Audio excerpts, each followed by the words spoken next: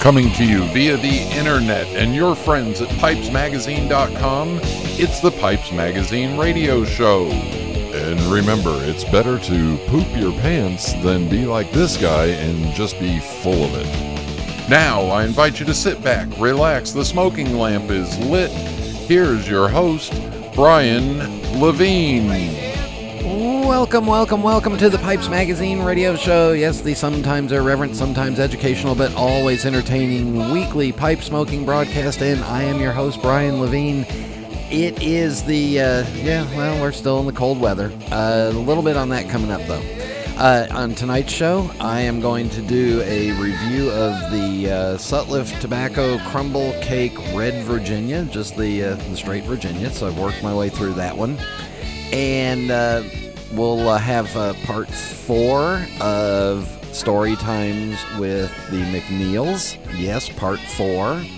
And then in music, in the music and mailbag segment, we'll have obviously music and mailbag, and we'll have the announcement of our Pipes Magazine Radio Show Grammy Award winner, and then a rant based on confetti. Yeah, a rant based on confetti. All that coming up on tonight's episode of the Pipes Magazine Radio Show. And I mentioned warm weather or cold weather because I have booked myself on my first travel agent special cruise. So February 15th, right just in time for my wife's somewhat big birthday, and we won't talk about her age, but it's a big birthday. Might be, she's catching up to me and might be half a century. Never know. Anyway, my wife and I will be on a Princess cruise ship for 10 days. And if anybody starts laughing about the fact that I'm going back on a Princess cruise ship, go right ahead. I'll wait for you. Because I realized that, I kind of said a long time ago that I'd never go back. Well, guess what? Princess is one of the few cruise lines that still has an indoor pipe and cigar lounge that is spacious and comfortable. So I'm looking forward to utilizing that a couple times a day, and looking forward to just getting down to the warm weather of the Caribbean. If you want to come along, it's February 15th on the Crown Princess. Just let me know. Email me, brian.levine@mei-travel.com. There are still a few cabins left. Anyway, we're looking forward to that, and of course, just looking forward to escaping the cold weather and getting down there and seeing some islands that we've never been to before. So, all right, let's get the show rolling. So everybody sit back, relax, fire up a bowl. Thank you all for tuning in, and here we go.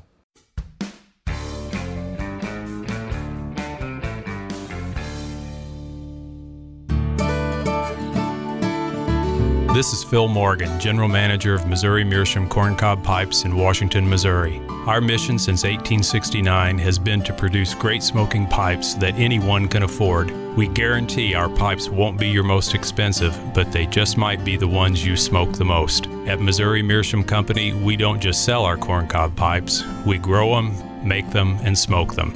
Missouri Meerschaum, Washington, Missouri, since 1869.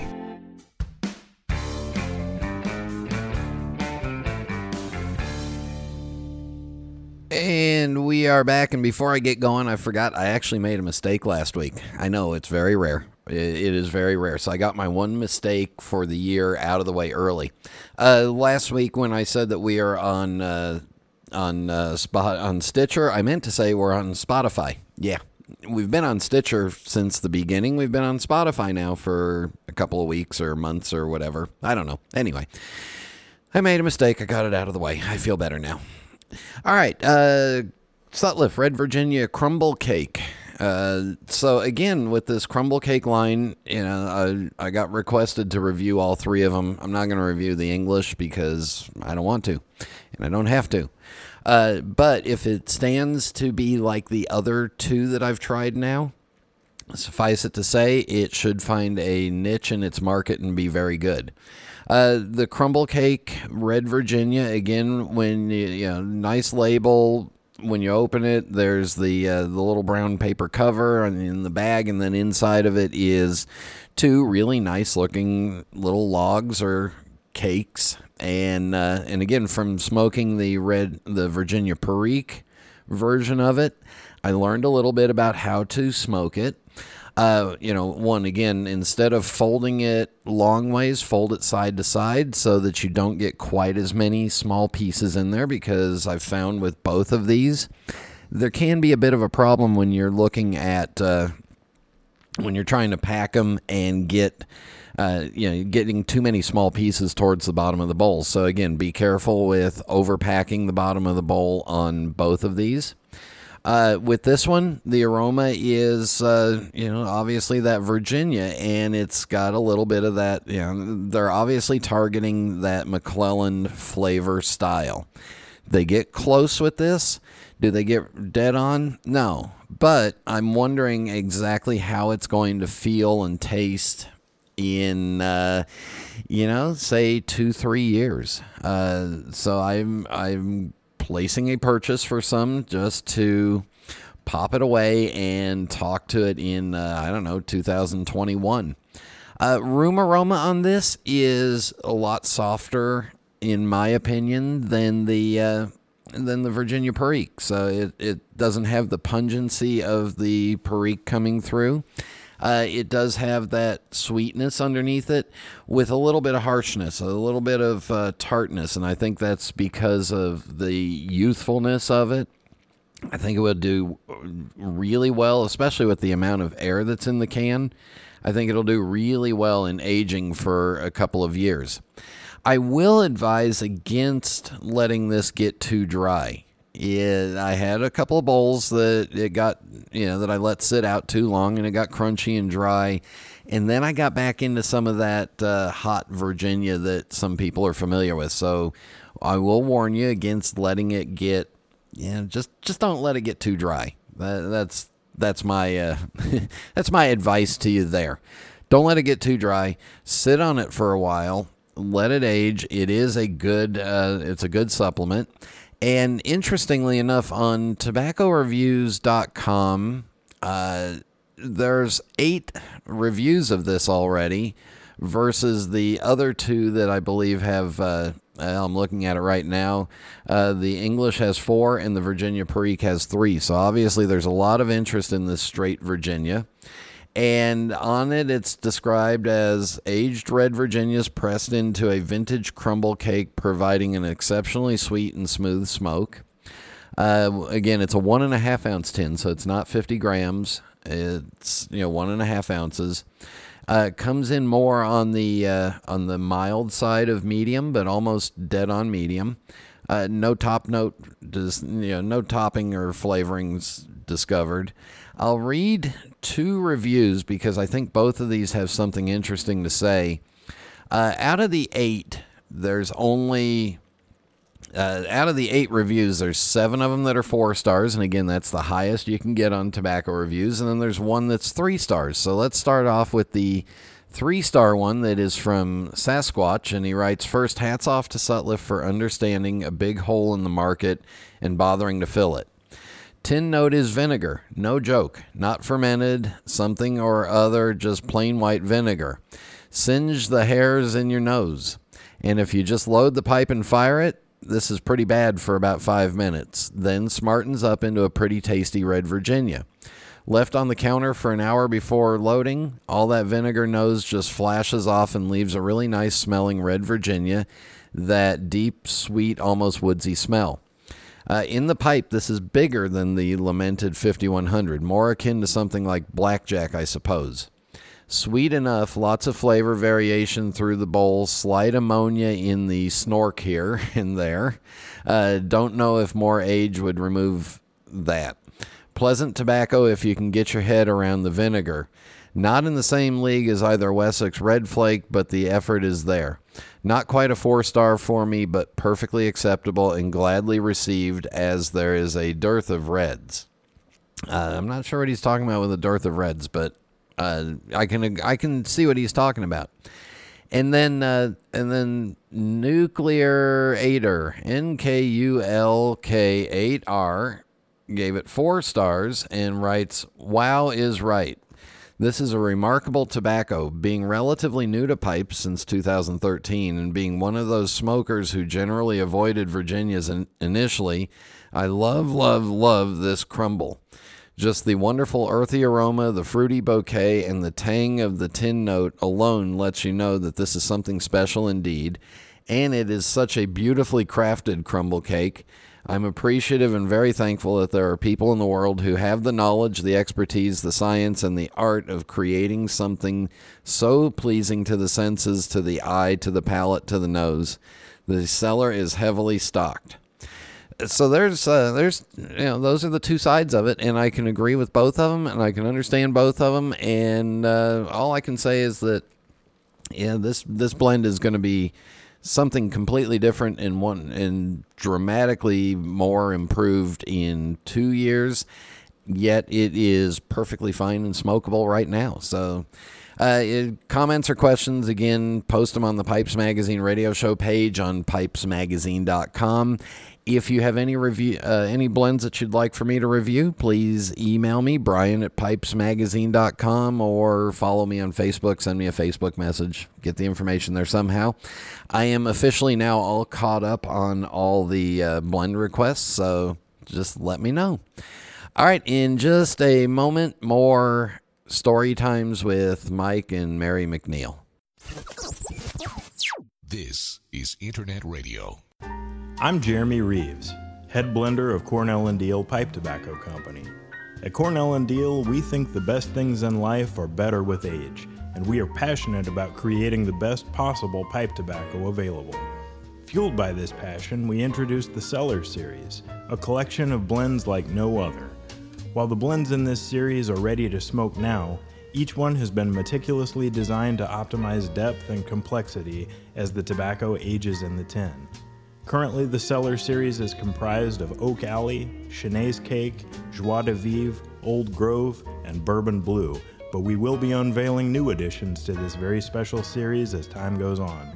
Pick up a tin to smoke now and save a few for later enjoyment, so that you can experience all the richness and subtlety each blend will reveal through the years. Cornell & Deal's Cellar Series. The secret ingredient is time. Contact your local or online retailer for information. And we are back, and if you recall, last time we had story time with the McNiels. Mike was talking about some of the other people in the industry and some of the competitors and how everybody helped each other. Well, we kind of continue along with that, and we get into some of the tobacco side of it and the where the tobacco comes from. We just had a lot of help over the years, there's no way you could work your brains out day and night, 7 days a week, which we kind of did, but you also had to have help from the guys that had access to the great leaf. A lot of guys, you go to auction? Oh, yeah, we went to summer and walking around because we knew the people in North Carolina, and it was great, but it was the leaf dealers that bought the leaf. I mean, you had to have a tag. You didn't just walk in off the street. Hey, I got some money. I mean, you got Liggett, Lorillard, Standard, Philip Morris, Reynolds. They'd look at you like, what's wrong with you? I mean, you got to have a tag and be one of the group. And we would go through it because we knew some of the guys that were tagged and going through and buying millions of pounds. It was a fantastic time. Yeah, they don't have me. I think they quit 18 years ago. Let's talk about the leaf for a minute, because Mary, you went to leaf grading school, didn't you? Yes, I did. I didn't go through the full school, but I kind of went through a shortened version of it because I traveled and I happened to be there, and it was very helpful and very useful. So for those of us that don't know, like me, what the hell is grading school? What are they? You get an A, B, C, D, or an E? I don't think a little company like ours could have been successful at all, except for the infrastructure that existed around us. You're part of a larger picture. that you couldn't exist. You couldn't exist without the larger scene. And this was largely government run through the USDA, which gave money to universities for the development of seed to be pest and blight resistant. They ran grading schools to teach people in the industry as well as their own employees how to grade. They published books on grades of tobacco. They had people at each auction to make sure everything went correctly. They had the land, the allotment, what they have for every kind of crop, corn, wheat, tobacco. It was kind of a price support program for the land. What's that called when you have it's almost like your land has value that the government gave it because you can grow, you are allowed to grow tobacco on it. You can't do it without that. That's an allotment kind of thing. Yeah. So they ran these grading schools, and they had examples in their freezers of the perfect examples of every grade. And you could, they would get them out and you would look at them and feel them and come to know what that grade should be, so that then when you began buying and using tobacco, you would know exactly the grade that you wanted. You would know exactly what you were after. And it was extremely helpful. Then came the farmer buyout as the anti-tobacco forces grew. I can't remember exactly when it began, but it took 10 years for the industry to pay off the $14 million. $1.5 billion for the buyout. Billion? Was it billion? Yeah, it's billion. Yeah, I guess it was. And at the end of that, which was about 20, what would it have been? It would have been about 2014, because it was really right before FDA came in, because the USDA collected our money every quarter. And then when that ended, next thing you know, here's FDA to collect money for their service, which, is their fee. At any rate, where did I go? Where am I going here? They can still grow it, Brian, and some of them still do today. But if you had so much acreage, they added it up, and then the big guys, mainly the cigarette guys, which are 97% of the market, would pay them an allotment fee. Some of them made millions of dollars, and they can still grow it. You can grow it. You don't have to go get special permission. You can grow tobacco starting, next year. But Philip Morris wanted it. They wanted it so they could directly contract with the farmer and just bypass the leaf guys. That's what they wanted to do, and they thought they could control things better. But the farmers, when they, for generations, getting used to the guys they deal with at the leaf companies that they've known since they were walking in the fields when they were 5 years old, they don't like that. And I don't think Philip Morris realized it, but they realized it pretty soon. These guys are traditional guys. They got a pickup truck, and they've known Billy and Johnny from Standard Commercial for 45 years. And then these new people show up from the big corporation. And it disrupted the whole thing, is what it did. And they never got over it. So at least a lot of them in North Carolina, you live there, you drive around, where we go every year to see the tobacco guys. We're still close friends with them. you see a lot of soybeans. I mean, it's like the soybean capital of the universe. And where the fields were, when we used to go down there and stop every 2 minutes and look at the fields and take pictures of them with me standing out there with black gnats all over my head, it's now soybeans. And we will pause it right there, and I'll remind you that I think I've talked about this in the past. The numbers that Mike is talking about and the decline in tobacco production, especially here in North Carolina, when you look at the tobacco industry as a whole, I believe if you go back to 1972, the entire tobacco industry was about 50 million pounds. In the last real numbers that I saw, the pipe tobacco industry is about 1.4 million pounds. So that decrease in the United States alone has meant that consumption's moved to somewhere else, and the farmers were paid to not grow tobacco through that buyout. So those are the numbers that Mike's talking about. But we'll be back in just a minute.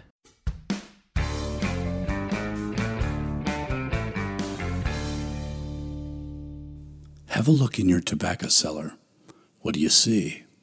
Think of what you smoke, what you age, what you're drawn to in a blend that keeps you wanting more. That's your taste.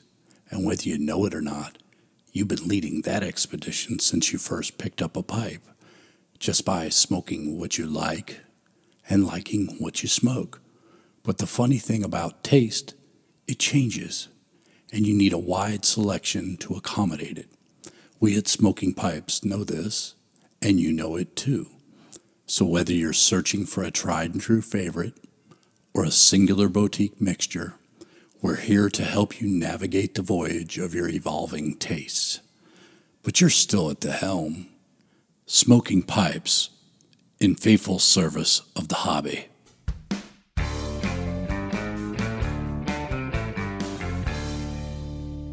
And we are back on the Pipes Magazine radio show, and we'll pick up right where we left off with Mike and Mary McNiel. And as you do that, then it just narrows down the field on you, what you have to pick from, and it's a changing thing that's changed dramatically in the last 40 years.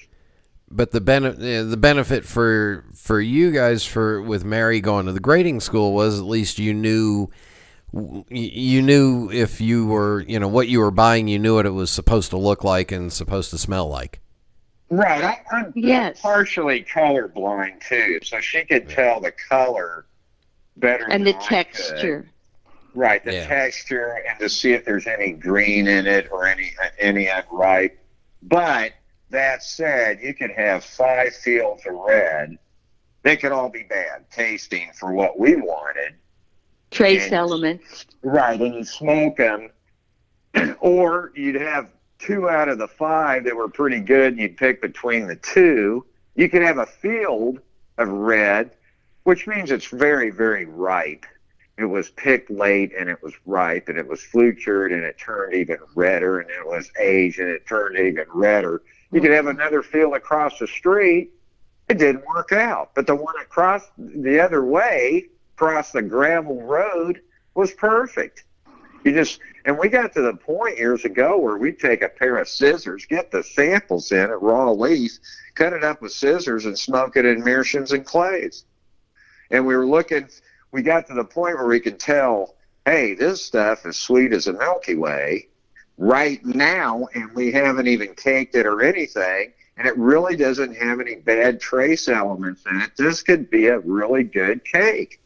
And that's when we do the test. Others, all the sugars are all right and everything, and you smoke, and you're like, oh, there's no way. No way.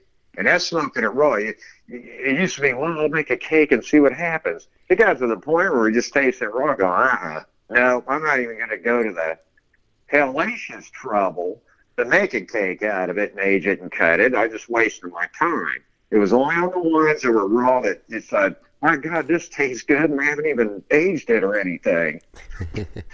And then you pretty much know, you're not totally sure, but you pretty much know the chances of it being great are pretty good. And the meerschaum and I know everybody smokes briars. I got it, but I got about 100 clay pipes that I bought from the old German clay guy, and they're just great. And we did a lot of testing in meerschaums and clays, because you get a new one and it's the naked truth. Nothing's been in it before, and this is what it is. Briars, you smoke something else in there 10 times. Well, I just never trusted it like that. I mean, we did early on, but then, my God, these meerschaums are so clean and everything, and the clays are perfectly new. Just try it in that and see what you think. Let me ask you this, then. I'm not sure I know the answer to this one either, and you guys may not know, but got a better chance of you guys knowing than me. What is deer tongue and what happened to it? You want to answer it, Lee, or you want me to? Deer tongue is it the leaf of the tonka bean plant? I believe it is. It's in that family. And what the active ingredient in that is coumarin, which was used a lot years ago in tobacco and especially aromatics, and in makeup, fragrances. It's got almost a kind of vanilla character, a smell, and it has the capacity to make a fragrance last a long time, so it doesn't disappear. And it was found to be carcinogenic. And so it was dropped by various governments that ran those tests. And we never used it. We came in late enough that we never used it. We knew what it was, but we didn't choose to base it, to put it in. I did experiments with it. And I got some, test sample and stuff because I was fascinated with it. It had a wonderful smell. It was used in ice cream. The ice cream makers and different confectionery companies used it all the time. I don't know if it came out and said it was, but it became questionable. And then I heard the Germans banned it totally. And then they banned it, and then I think it was banned here too. And then the Germans, I think they brought it back. I heard they with new research, use small amounts. But I don't know what it is. I don't know what the. But we never, I did experiments with it because I thought it was cool. It's little square crystals, and it smelled so good. I mean, it wasn't like vanilla really. It had a different smell. It just smelled. I just opened up the tub and go, man, that stuff smells good. Of course, I wasn't allowed to actually use it and make a product. And I knew that. I finally threw it out. But I said, I smell this stuff. This stuff smells so good. It was incredible. And that's why it was in ice cream, I think. That smell, they didn't use a lot. You could use a small amount, and it would get you the smell. And I think in the early 70s it was questionable, and then the guys just dropped it. Nobody knew anything about it much. It's one of the flavorings, and it went in small amounts of different casings and things. Nobody knew much about it. It's just some guys making a casing at wherever, and that's what you do. They didn't think, oh my God, this stuff's terrible. I don't think it was ever deemed horrible. I'd have to look it up. Maybe it'll come back for marijuana. That's trendy again. Yeah, there we go. Do you guys have any fun or favorite consumer stories? Isn't there one that you told me about one time about one guy that used to write to Frog Morton? Oh, yeah. I was looking through material knowing I was going to talk to you today, and I found an old letter from him. He was wonderful. We kept up a correspondence between Jim Bennett and Frog Morton for a few years, and it was just hysterical. If you wouldn't mind having me read to you a couple of paragraphs, there's no other way to really get the feel of the whole thing. Yeah. Are you okay? He wrote in April of 1999, Dear Throgmorton, your exquisite tobacco has rekindled my interest for a Latakia blend, and I find it rejuvenating. I can't wait to receive your catalog that I ordered last week. I am a commercial artist and live in the Catskill Mountains with an old hound dog named Dobbs. I am pretty much a loner and have a nice pond behind my home with a dock. My children claim that I am a recluse and fundamentally alienated from the entire structure of an institutional society. Quite simply, the dogs here have teeth and the people don't, so I can't find much conversation.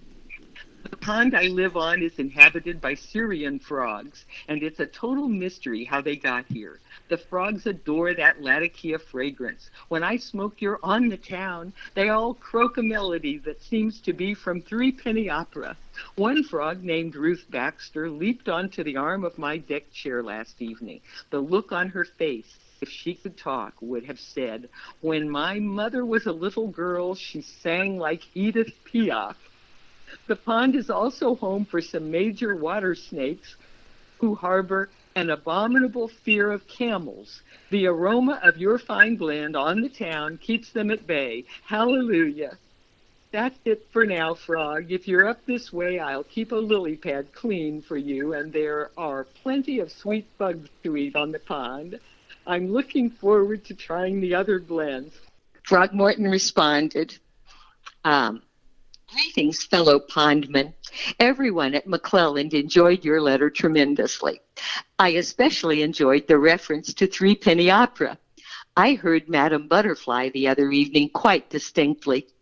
Thank you for the invitation, but I think it will be a while before I take you up on the offer. That combination of major water snakes and dogs with teeth would provide a little too much stimulation for me right now. I hope that you will continue to enjoy my blends and others from my friends at McClelland. Please give my best regards to Ruth Baxter. I think I knew her mother. So wait a second. This was this guy serious, and you kept this going? He really lives in the woods, and he was really sweet. And as time went on, he sent us a bunch of recipes for soups and breads and things. I mean, he's like he was great. It was so much fun, and we had others too. We had a fellow that sent us. It was almost like a play with characters and settings. I mean, it was unbelievable. And do you remember Father Basil Foote? Yes. Father Basil. He showed up at a number of like the Chicago pipe shows and things of that nature. He was really sweet, and he used to correspond with us. And I'm sure over the years you've had you've had consumers come up to you and thank you for all for the years of enjoyment and blah blah blah blah blah and stuff like that. Oh, it's really wonderful. It is. It's really and so many of them are just really fun people, really interesting people. Pipe smokers are the best. You went on a trip to Greece where you got to go see some of the Oriental tobaccos. Oh yes, this was early on when we were seeking, the quality and the variety that we. In order to expand our line of product, we wanted more variety in our leaf, and so. I had made contact with Universal Leaf, which is still one of the biggest of the leaf processing companies. And we had a fellow named Jimmy Gibbs that was our sales, the person that was our contact. And he made arrangements. I was going to go, after my mom passed away in 1984, I was feeling pretty lonely. Things had kind of fallen apart in my little world at home, and my mom gone, and I just didn't know what to do. And I got a notice through the church from one of my cousins in Greece on my dad's side of the family. I had never met them, and they wanted me to come to Greece. And so I thought, well, why not? And so I chose to travel. It was the week after we bombed Gaddafi over bit of Mediterranean sea that he wanted to claim as his own.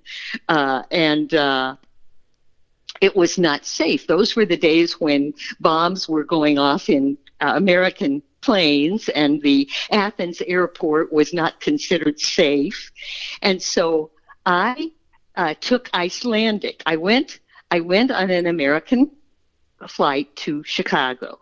And then in Chicago, I got on Icelandic, and they stopped in Reykjavik and ran us through a duty-free shop. And then on we went to Luxembourg, where we spent the night and went to an American cemetery that was very beautiful and kind of amazing. And then on into Athens. In Athens, they parked the plane way out on the tarmac, and we all had to walk between this double line of soldiers carrying guns and wearing these bullet belts. And it was really scary. And so I got there, and I got through customs and met my cousins. And it was wonderful. And then I had my little bit of business to conduct. I was to meet a Mr. Vafeas, Demosthenes Vafeas, who was running a tobacco company in Salonika. And he, in turn, took me over to the Alemanis factory, which was where the really premium Oriental tobaccos were processed. They got them from all over the region, and they graded them in their own way, and they were just the primo company at that time. And so I, in order to do that part of my trip, my cousins took me to the Athens airport, and I got on the Olympic airline, Olympic. It was the Greek one.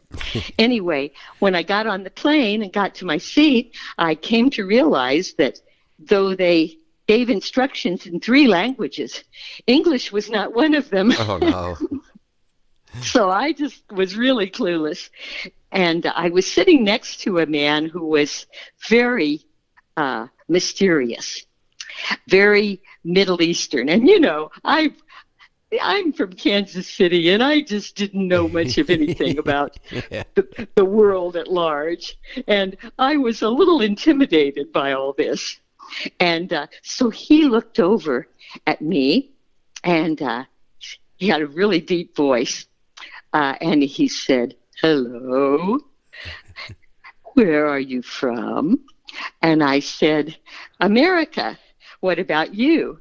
And he said, "Libya." And I thought, oh God. No. I looked over at his briefcase, and I thought, boy, you better not open that briefcase, or I'm just going to scream.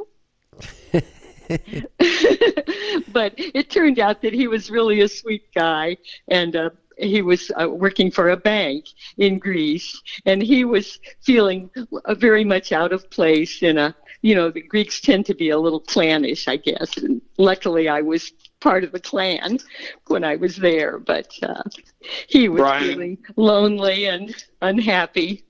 As a crazy side issue, Barry Levin had a wandering crazy brother. I forget his name, but he just kind of wandered the world. He ended up becoming friends with Gaddafi and Gaddafi's son, and he was sending pictures of himself to Barry, and they were playing polo or something. And he's just smiling in between Gaddafi and his son, and of course, you know what happened there. But I never heard that before. Yeah. Barry would say, "Yeah, my brother's over there with Gaddafi, you know, playing polo or something." And he was sending Barry pictures all the time of his world travels. And that is where we will leave off for this week with Mike and Mary McNiel. Got one, maybe two more episodes coming. Just depends on the editing. But again, it's a good glimpse inside of what the tobacco industry, what the people of the industry are like, and what some of the consumers are like. I mean, imagine corresponding directly to Frog Morton. Makes me wonder, maybe now that Frog is retired, does he have his own Facebook page where, he talks to people or croaks at them? Anyway, hope you enjoyed that. Hope that gave you a little bit more insight into exactly how the tobacco industry works. Kind of works well with the pipe parts for last week of where the tobacco is sourced from and how it becomes pipe tobacco, and some of the discussions in between, especially about deer tongue. I can't eat ice cream, but boy, it sure does sound good. All right, we'll be back in just a moment. What are you looking for in a pipe? Is it the quality of aged briar? Is it a certain shape or finish? Maybe it's the sound engineering that ensures an effortless, smooth draw with each and every puff. That's exactly the kind of pipe Savinelli has delivered for generations now. With such a variety of shapes, finishes, and sizes, it's easy to find something that fits your sensibility and style. Just this year, we've expanded our lineup to include the Bianca, the Lancelotto, the 2015 collection, and the final installment in the Leonardo da Vinci line, the Vitruvio. For a bolder style, try our more colorful 2015 editions as well. The exotic cashmere, the sultry licoricia, and the striking arcobaleno red. So whatever you're looking for in a pipe, know there's a Savinelli waiting for you. Contact your local or online retailer to find your Savinelli today. This is Internet Radio. And we are back on the Pipes Magazine radio show. And before we get to the mailbag, music. So for music, and I've been in a classical mood this week. And I realize it's the dead of winter, but one of my favorite pieces is from my friend Dan Locklear from his Symphony of the Seasons. It's autumn. I love this piece. So, you know what? We're going to play it and just picture that it's, like 3 months ago in fall.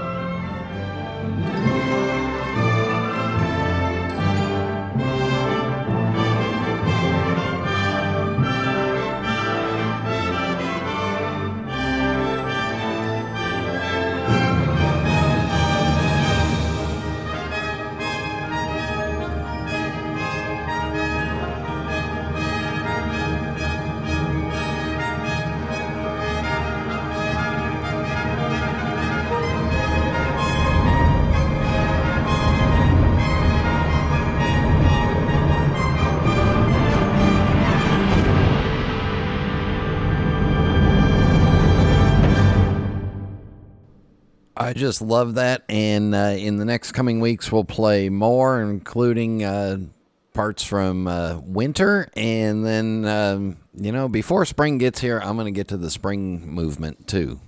Sunday, Monday, you've got mail. Tuesday, Wednesday, You've got mail. Thursday, Friday, You've got mail. All right, in the mailbag. And remember, thank you to everyone that sent in comments and suggestions over the holidays. I've got a bunch of stuff to get through, but if you've got an idea or a comment or a question, you can email me, Brian@PipesMagazine.com, Brian.Levine@mei-travel.com. Follow me on Facebook and send me a message there. I don't care how you get the message to me. If you've got a comment or a question, send it. All right, going back to last week's show with Trey Rice. Casey Ghost writes, nice show. Trey Rice was a nice interview, but it could have used a story or two to liven it up. But being young, he doesn't have any stories.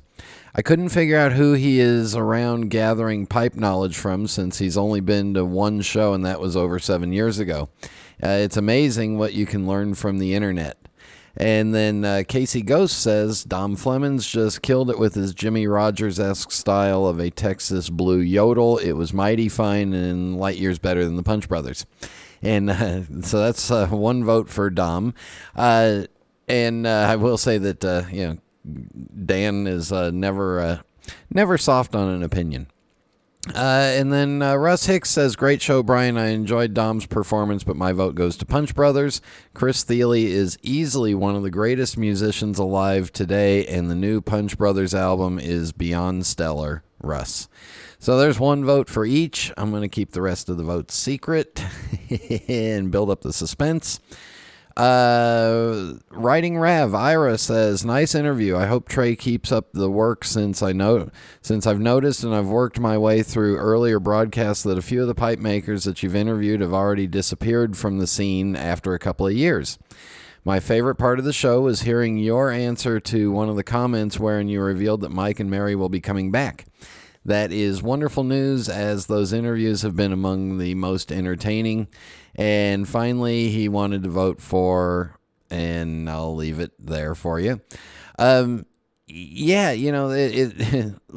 going back and listening to the archives of the show and some of the pipe makers, remember, each one of these pipe makers is essentially a small business. And a small business, most of them fail within 3 to 5 years, and or people lose interest and things move on, and that's why we celebrate those pipe makers that have been doing this for 30, 40 years, because they've had lasting power and the ability to stick with it. And, for some people, making pipes and sitting in a workshop all day by themselves just isn't for them when it comes down to it. Crash the Gray writes, great pipe part segment. Although there is a lot of mystery, it is good to know just where the knowledge ends and the mystery begins. Great insight. If I'm honest, the interview was all right. It felt a bit forced at times. Not bad, though. My vote goes for, and we'll catch up with that later. And then Chill Lucky says, well, how about that? Thanks, Brian. You clearly and succinctly answered at one time what I thought were several separate questions. But most importantly, you let me know which of my questions I wasn't going to be able to ever get an answer to, which will save me a lot of beating my head against the wall in long form. And then he placed his vote. And remember, there's a lot of secretive stuff to the tobacco industry, and there's a lot of things that people won't say. And then going back to 2 weeks ago, I just want to make sure, I got all those covered in last week. So, without further ado, the winner of the Pipes Magazine radio show Grammy Award, and there was some folks that, on the public voting, it was 4-1. There were some folks that chimed in privately and just sent me messages and tweets and texts and stuff. But Dom Flemons is the winner of the Pipes Magazine radio show Grammy Award. I will, I'll try somehow to let him know that what he won was a warm feeling. Just the admiration of everybody. And again, the Punch Brothers, that is a great album. If you want to support these artists, the best way you can support both of them is go online and purchase their music. don't just stream it from Spotify or Apple Music. Actually go online and buy the CD or buy the downloaded album, and that is the best way to support this music. Also, if you're worried about a pipe maker going away, one of the best ways to do that, one of the best ways to make sure they don't go away, is support them by buying a pipe directly from them. And don't forget, email me any pipe maker questions that you have for the Ask the Pipe Maker segment with Jeff Grasick. We've got a bunch of them, but we'd like to have more. That would be absolutely wonderful. And again, iTunes or Apple Podcasts, whatever the heck they're calling themselves, a rating or review would be wonderful. Same thing on Stitcher. While you're there, leave a rating or review. And in just a moment, a glitter-filled rant time.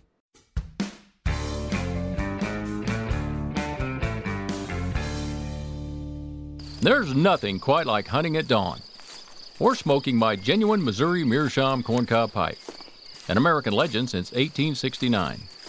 It's the coolest, smoothest pipe I've ever owned. Check them out at corncobpipe.com.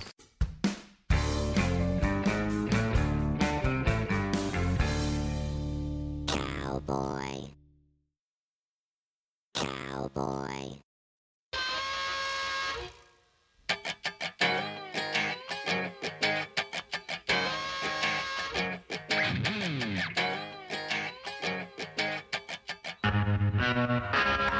Let's make a list. Let's make a list right now, all right? Glitter, that gray stuff that's on scratcher tickets, like the lottery tickets and, like the back of a card, like a gift card that's got an authorization number on there, and that little rubber stuff that they use to glue in credit cards into offers and mail and stuff, that little rubber glue dot. Well, those are probably next. Glitter first, and then the scratch-off stuff, and then the little glue dots. Those are next on the list of the people that things that need to be banned. We're worried about straws getting into the ocean and causing problems in the ocean. Well, after this Christmas, and after putting away Christmas ornaments and noticing that all the brand new Christmas ornaments that are for sale, all are coated in glitter. Well, we are chasing glitter around this house like crazy. Everywhere you look, there's glitter. At one point, a piece of glitter ended up on my forehead. I got accused of being in a inappropriate dance place. Well, all I had to show her was, no, I was at home where there's glitter all over the place. Well, what happens to this glitter? Yeah, you sweep it up, you vacuum it up, you put it into a trash bag, or, if you're lucky, it actually gets into the trash bag. Well, the little glitter stuff is going to end up in landfills. If you live near the coast, that little glitter stuff is going to end up in the ocean. Same thing with the little scratch-off cover gray stuff that they have on all these gift cards and lottery tickets and stuff. That stuff isn't going away. It's not biodegradable. It's going to end up in landfills and animals and all kinds of places all over the place. And those little glue dots. Well, now, I can just see it. Pretty soon we're going to have a glitter-free society, which would be fine with me because I really don't have this thing for glitter, so don't think anything weird or anything. But we're going to have glitter all over the place, and the entire oceans on the bottom are going to be coated with glitter.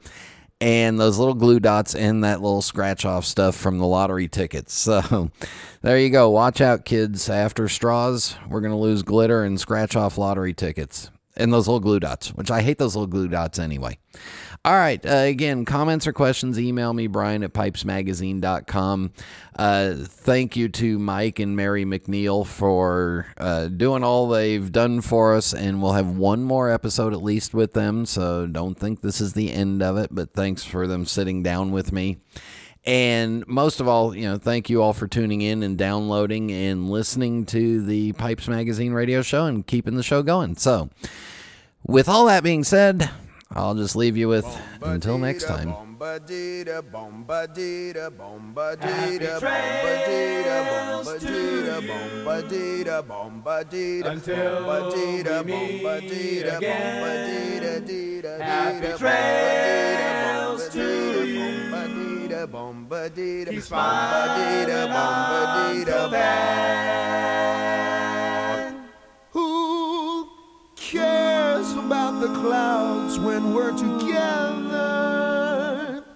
Just sing a song and think about sunny weather.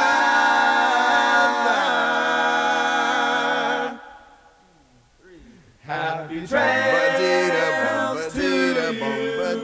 till we meet again.